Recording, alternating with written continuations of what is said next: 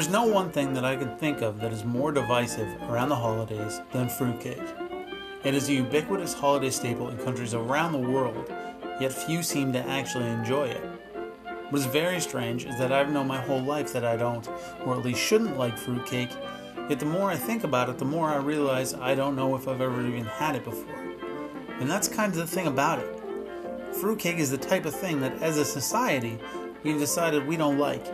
However, everyone accepts it because it seems like it's just always been there. But has fruitcake been around forever?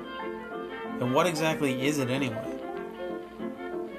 I'm Chef Ben, this is Food in 5, and today we are talking about the brief history of fruitcake.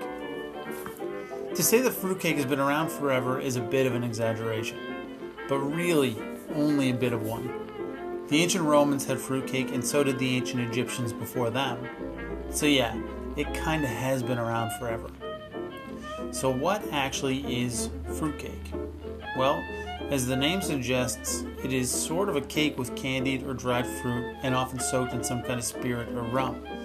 The alcohol and high sugar content of the cake and fruit preserve the cake for a very long time. A well-made fruitcake will last at least 25 years and likely much longer. Really, fruitcake originally was a form of travel food. It is calorie-dense, travels well, and lasts for a very long time. It is perfect for long voyages and expeditions.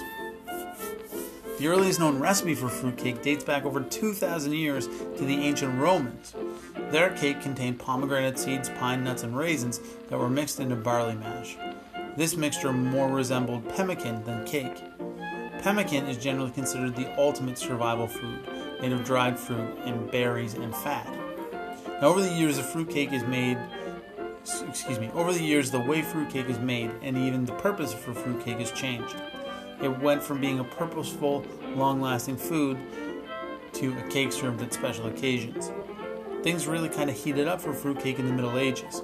Honey was added to sweeten the cake and later butter, which had originally been banned by the Pope for making fruitcake too rich and decadent.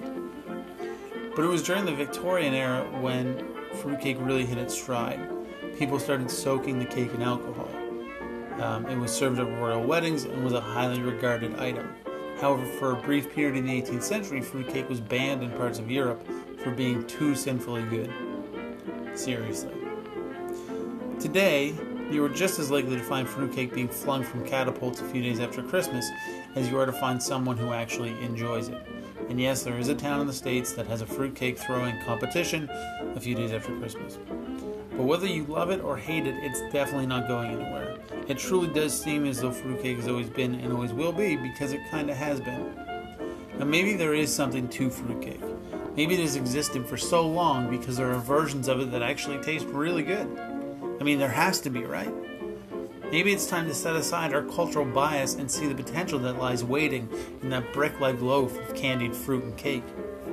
In fact, I'm willing to make a prediction that at some point in the next 3 to 5 years, there will be a fruitcake renaissance. It will become the cool thing once again. There will be weird varieties containing foods that no one had ever thought to put in a fruitcake before. But I guess we'll have to wait and see. Anyway, I'm Chef Ben. This is Food in 5, and today we have been looking into the brief history of fruitcake. You can follow me on Instagram and Twitter at Chef Ben Kelly, and on Facebook Ben Kelly Cooks. And of course, you can like, follow, rate, comment, share this podcast, or do whatever you want with it. And as always, thank you so much for listening. I'll be back tomorrow with another fantastic episode of Food in 5. I'll see you then. Have a great Thursday, everybody.